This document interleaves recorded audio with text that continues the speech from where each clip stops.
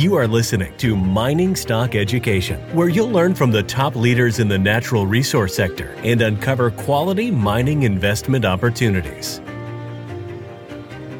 You know, we have a true district scale opportunity here, at the center of which is one discovery, Twin Hills Central, which we've made. And I think Twin Hills Central ultimately, you know, in a few years' time, I have no doubt it's going to be, I think it will be more than 2-3 million ounces, whatever. It's going to take some time to get there. That's not going to be the maiden resource. But around it are these satellite targets, which we have only barely scratched the surface of. And I think in the next 6 months, we'll have exploration results which will indicate the potential for many more discoveries around Twin Hills Central. So therefore, if you look at those all together, you ask me to make a statement on potential of resources, it's clearly got, you know, it could easily get to 3, 4, 5 million ounces.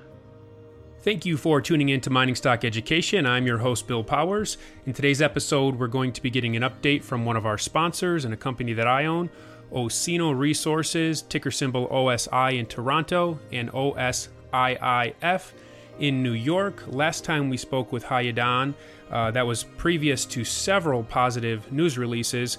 The company received a speculative buy rating from Stifel, and that was at Canadian $1.85. Well, after these new drill results and metallurgical results and IP results that the company has published, they raised their target to Canadian $2.60. So the gold market is treating us well, and if you're an Osino shareholder like myself, you're happy with what the company is putting out and how they're progressing. Here to talk about these things, as well as tell us what the company has on the horizon, is the founder and the captain at the helm of Osino Resources, Hayadan. So Haya, welcome back to the show, and thank you for joining me. Great, thanks, Bill. I really enjoy being back on your show. Let's talk about the new drill results that you recently published on August 24th. What was confirmed, what was expanded, and where's the potential still here with the Twin Hills Central deposit? Yeah, thanks, Bill. You're right. We put those results out about a week ago or so. We were very happy about them. You know, they were, to my mind, confirmatory. So more of the same, which is great. So good stuff. Primarily, you saw that very, very wide zones, which is encouraging and kind of indicates, obviously, ounce potential.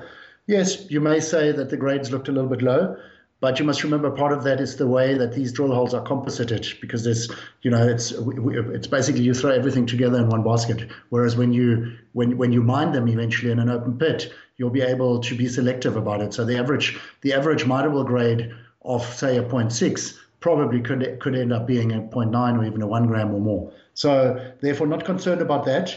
And also very pleasing has been the down dip extensions. So, you know, you might remember that we've only drilled down to about 160 meters vertical depth until recently. But in the last few months, we've drilled some deeper holes, and that mineralized wide ore zone extends at depth. So again, it portends probably good ounces growth when we finally put out maiden resources and such like. So yes, we were very happy. Our drilling is slow. So, you know, it was only 10 holes. And that's because we're using, or until recently, we were using diamond rigs only, which is slow. But we have to do that because it provides a much better quality sample. So going forward, we've added 2 RC rigs. And so things are ticking over much better. So, yeah, our drilling rate and rate of results and so forth should improve. So I think there's still a lot out there that hasn't been announced. So, yeah, we're very, very happy. One of your larger intercepts was 268 meters at 0.6 grams per ton gold, including a 22-meter intercept of 1.4 grams per ton gold. Now, for newer speculators or speculators that maybe aren't familiar with the type of deposit you're developing and exploring here, they may say, well, that's nothing to get excited about. Maybe they were looking for 20 meters of 8 grams per ton. For those people that are perhaps newer to the Osino story, can you talk about the type of deposit you're exploring for and why these are good results? Yeah, thanks, Bill. You should just keep going. You've done a good job there. Thanks for reminding me. So this is an orogenic type of deposit, so structurally controlled. And generally speaking, these type of deposits that we have in Namibia they tend to be high tonnage and lower grade, as opposed to, say, the epithermal type of deposits, a lot of which Canadian investors are familiar with, which tend to be higher grade but much lower tonnage. So in our case, what's in our favor, though, is that these type of deposits tend to be very continuous, disseminated. So sort of the geological risk is much lower. So these things hang together beautifully. The predictability is higher, and therefore the likelihood of actually turning into a producing gold mine is much higher too. And the Otjikoto gold mine, which we sold to B2Gold, is the best example for that. Now, you mentioned that big 260-meter intercept that we announced. That's quite astonishing. It really is. That's very unusual to have that thickness of intercept in these type of terrain. So that's really, it's amazing, and we're very happy about that. And this type of deposit, wouldn't the engineering be simpler and more assured as well? Yeah, I didn't mention that. So, this drilling is up to surface. So it's an open pit, easy mining, easy geology, easy metallurgy. I mean, maybe we can talk about the metallurgical results, which we put out about a week earlier. Yes. So as Tyrone Breitenbach, one of our biggest champions at Stifel, always says, it's a very simple story. The geology is there, the finance is in place, and now we just have to keep doing what we're doing, ticking the boxes, crossing the T's, dotting the I's. It's almost a mechanical process of drilling it out and, of course, making new discoveries. So you're preparing the drilling for the resource estimate, which you told us last time would be probably Q1 of next year. On the heels of that, you're looking at doing your first economic study, PEA, preliminary economic study there. So can you talk to us a little bit about the metallurgy, like you said, and also the footprint? Just with the footprint you have now, not being too speculative or forward-looking, but can you talk to us about some potential numbers here? Okay, so on metallurgy, thank you. Yes, we did a preliminary metallurgical test work, which indicates no problems and conventional process layout and easily treatable ore. We will follow that up now. We are already in the process of following it up with detailed metallurgical test work. So we appointed a very well-respected Australian engineering group called Lycopodium. They're helping us with that, and that work will lead into the publication of a PEA sometime, let's say around middle of next year, maybe a bit earlier, building on the maiden resource. You asked me about the maiden resource. The maiden resource is key because most people out there still see us as an exploration company, but of course we got to put something on the book and show people what the potential is. We've always said that Twin Hills has multi-million ounce potential, and I still believe that. So that's important. I think you asked about development studies. There are a number of other studies on the way, which we've alluded to in some of our press releases, but basically all working towards advancing this project to a resource and an economic assessment shortly thereafter. I think I lost your question there. Maybe you just want to ask. In terms of millions of ounces, can you give us a conservative speculation just based on the footprint that you've already outlined? Wow, you almost cornered me there. I almost said something. So obviously I can't, Bill. I'd love to. I can tell you about potential. It clearly has multi-million ounce potential. So there's another press release I can refer to which came out a few weeks ago on an IP study. IP is basically just an alternative geophysical technique that builds on what we've done already. And everyone knows IP. But in this case, our IP was very well calibrated because we calibrated it on the existing discovery. So therefore, the strength of these anomalies is better than they traditionally would be.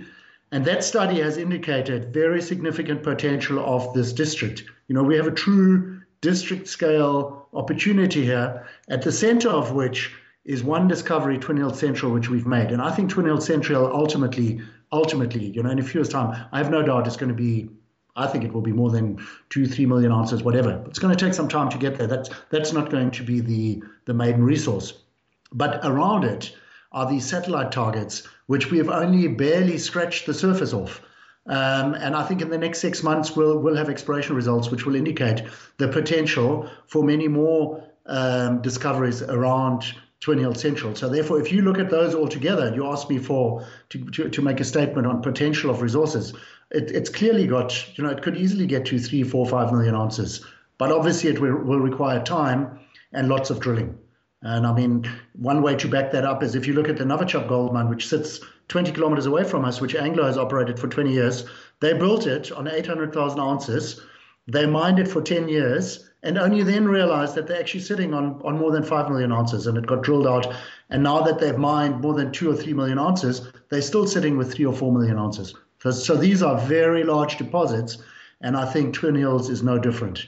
But I should just caution, your listeners and your investors are impatient, as most of us are. So this is obviously not going to be delivered overnight. So the starting point is to put a substantial maiden resource between 1 and 2 million ounces on the book, and I think we'll get there by Q1 next year, and then to grow it from there. Hi, I'm glad you brought up Novichok, because that is a mine, I believe, about 20 kilometers away from Twin Hills. Obviously, there's mineral endowment and ore there, but it's been poorly run. And I've listened to you talk recently in the public forum about the potential to possibly acquire that, and that brought me a lot of excitement as a shareholder, because obviously you have the geological team and you've already demonstrated geological success. You have the capital markets savviness and ability to raise money, which you've demonstrated at least twice this year with 2 impressive raises. And then now, from my vantage point, you're bringing in the entrepreneurial zeal, or the ability to capitalize on somebody else's mistakes potentially for the benefit of shareholders. So can you share with my audience what you're thinking about with Novichok, and how would this impact the valuation at Twin Hills Central and value beyond Twin Hills Central for Osino shareholders? Yes, Bill, thank you. Thank you for your generous praise. I appreciate that. From the outset, I'm not here to build a kingdom or a huge Namibian gold champion or so. I'm here to basically create value. But I'm entrepreneurial enough to look at all options of doing so. And one such option would be to transition from exploration rapidly into production through organic M&A, through buying an operation. And so, and conventionally, I wouldn't consider this, because we're an explorer, and I think our sweet spot and our core competence is to be entrepreneurial, to raise money, to drill, make discoveries, think different, and make them big. However, Novichok is so strategically located relative to our assets. It's basically right next to us. We've consolidated all the ground around them. So there are very obvious operational and capital synergies, which would save money and would justify a 1 + 1 is more than 2 type of scenario. But more so, as you know, in this business, valuation is often about rating, or it is all about rating and about re-rating. So if you think about our valuation at the moment is reasonable, but it still reflects investors' views on exploration risk. So if you marry this growth that the Osino opportunity presents with existing production, which the Novichok opportunity next to us presents, there's potential for a very significant re-rate of the combined entity. I'm talking hundreds of millions of dollars worth of potential re-rate. And obviously that's an opportunity that couldn't be sneezed at, or that shouldn't be sneezed at. The issue really is that, unfortunately, this opportunity is presenting itself in a very strong gold market. So the question is whether we're going to be outbid or not. Because one thing I can assure you and your listeners is that we're not going to overpay. We're not going to put the exciting future of Osino at risk by getting into ill-considered M&A, overpay, and then later stumble over that. That we're not going to do. So, but whichever way this M&A in our neighborhood pans out, it can only be positive for us. So yes, we'll definitely be part of the process. We'll look at it very carefully. We'll assess it. We'll very likely bid. But it's from there we can't control it. Ultimately it depends on the price that it ends up going for. And let's hope that we can do something opportunistic. But even if not, it opens up other opportunities. So I think the whole process, when it starts, or when we don't know. I mean, we're making assumptions here. The owners may or may not want to sell that asset, but obviously, I'm just conscious of the fact there's a public forum, so we've got to be a bit careful how we speak. But if it was to happen, it would put a big spotlight on us. And I think it's only going to be positive for us. Haya, we've talked about the simple geology of the Twin Hills Central deposit. In past interviews, we've spoken about how Namibia is a favorable mining jurisdiction. Best case scenario, if geologically your drill results continue to progress, the studies continue to go well, from a permitting standpoint and from a development standpoint, how soon in a best case scenario could Twin Hills be in production? Again, as you say, there are many ifs and buts, but let's say best case scenario this year, or let's say early next year, maiden resource and a PEA, which is just an early preliminary economic assessment. Next year is going to be lots of drilling, both exploration and infill drilling, because our maiden resource will be probably mostly inferred resources, and in order to get it into a BFS, you need to drill it down to closer spacing. So that's probably a year of drilling, and then in 2022, probably permitting, possibly even commencement of construction and production in 2023. I think in a best case scenario, that's quite possible and quite doable. There's no environmental issues, I guess I want to point out here too. You don't have local issues or environmental issues like some other deposits do in different locations. No, we don't. Namibia's got freehold, so the ownership situation is you've got local cattle ranchers. We've got no communities, as you often expect in other parts of Africa, no real environmental issues. We just have to jump through the hoops and especially, conclude the long lead items like environmental and social impact assessments and that sort of thing. And there, Namibia is very much like the rest of the world. These are studies where you have to assess potential impacts and then demonstrate measures to mitigate those impacts. And that actually we've initiated that process already. So we're trying to be as proactive as we can be to accelerate this development process of the Twin Hills project. So we're talking about many potential catalysts, but a new investor to the story would then pull up the share chart, Haya. And when we started featuring your company, you were trading at about 35 cents a share. As we speak today, you're at $1.45 Canadian. They may say, oh, well, I've missed the run here. What would you say to an investor looking just at your chart, even in light of the catalyst we talked about, and they're asking themselves, well, if I buy here, what is my downside risk? Could you address that, please? Yeah, so I'll be flippant first and then I'll go into detail. So I'll say to your investors, look through the windscreen and not in the rearview mirror.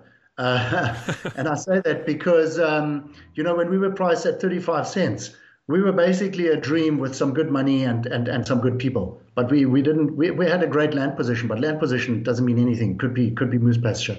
So we then, over the last year especially, we discovered and advanced a real project, and that's reflected in the share price.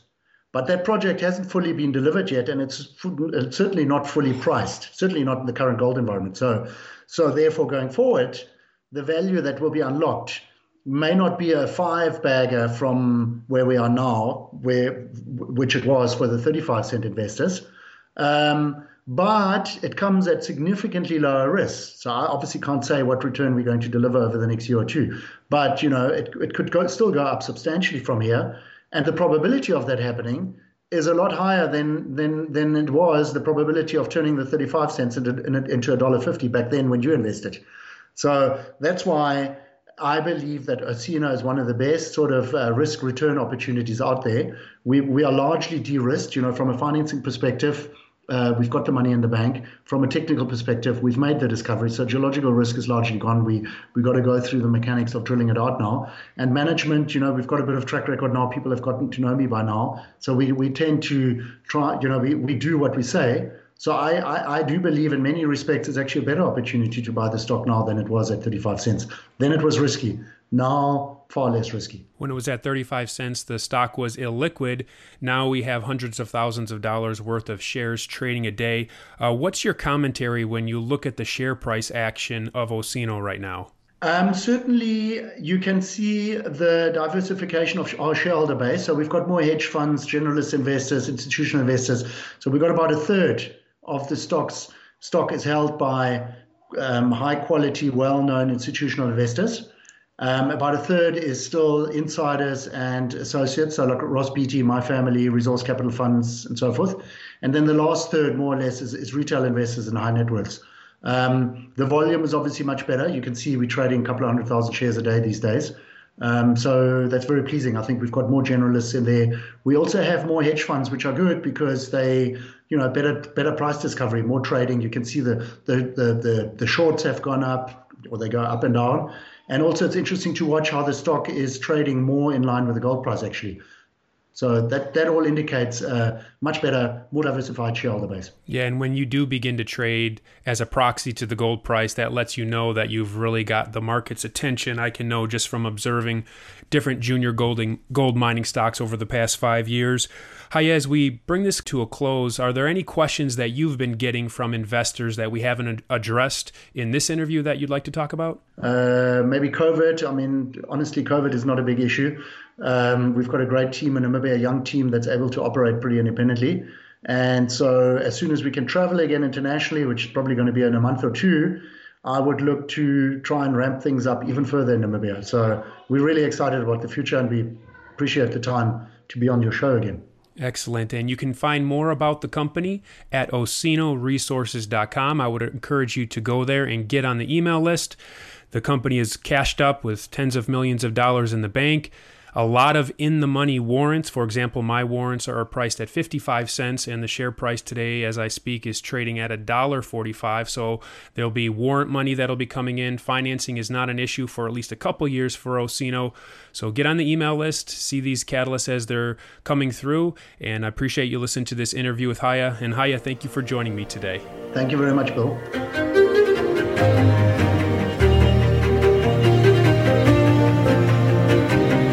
Thank you for listening to Mining Stock Education. Please subscribe and share this show with like-minded investors. Connect with us at miningstockeducation.com and sign up for our email list to stay in touch. Much success to you as you learn about, invest in, and profit from mining stocks.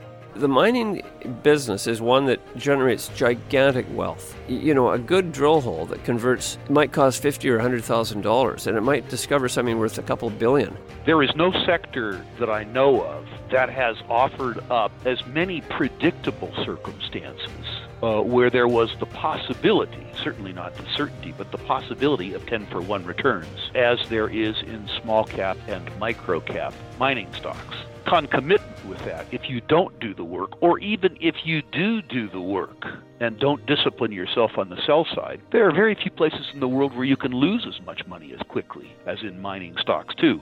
I just started to study up on mining stocks, and I just became fascinated because this is such a tiny sector and it's so volatile that either you could do really well, or you could pretty much get blown out of the water really quickly.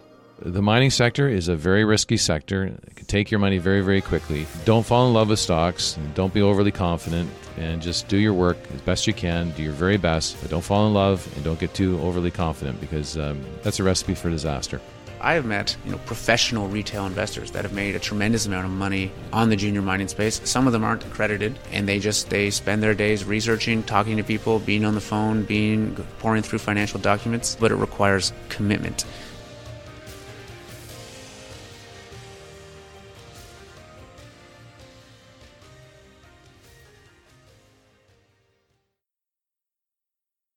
This podcast is for informational purposes only and is not to be considered personal legal or investment advice or a recommendation to buy or sell securities or any other product. We make every effort to be accurate, but the information presented is not to be considered infallible. It may contain errors, and we offer no inferred or explicit warranty. If personal advice is needed, consult a qualified legal, tax, or investment professional. Do not base any investment decision on the information contained on miningstockeducation.com, our podcasts, or videos. Make sure you always conduct your own thorough due diligence before investing. Realize that we may hold equity positions in or be compensated by some of the companies we feature, and therefore are biased and hold an obvious conflict of interest. For our full disclaimer, please visit our website.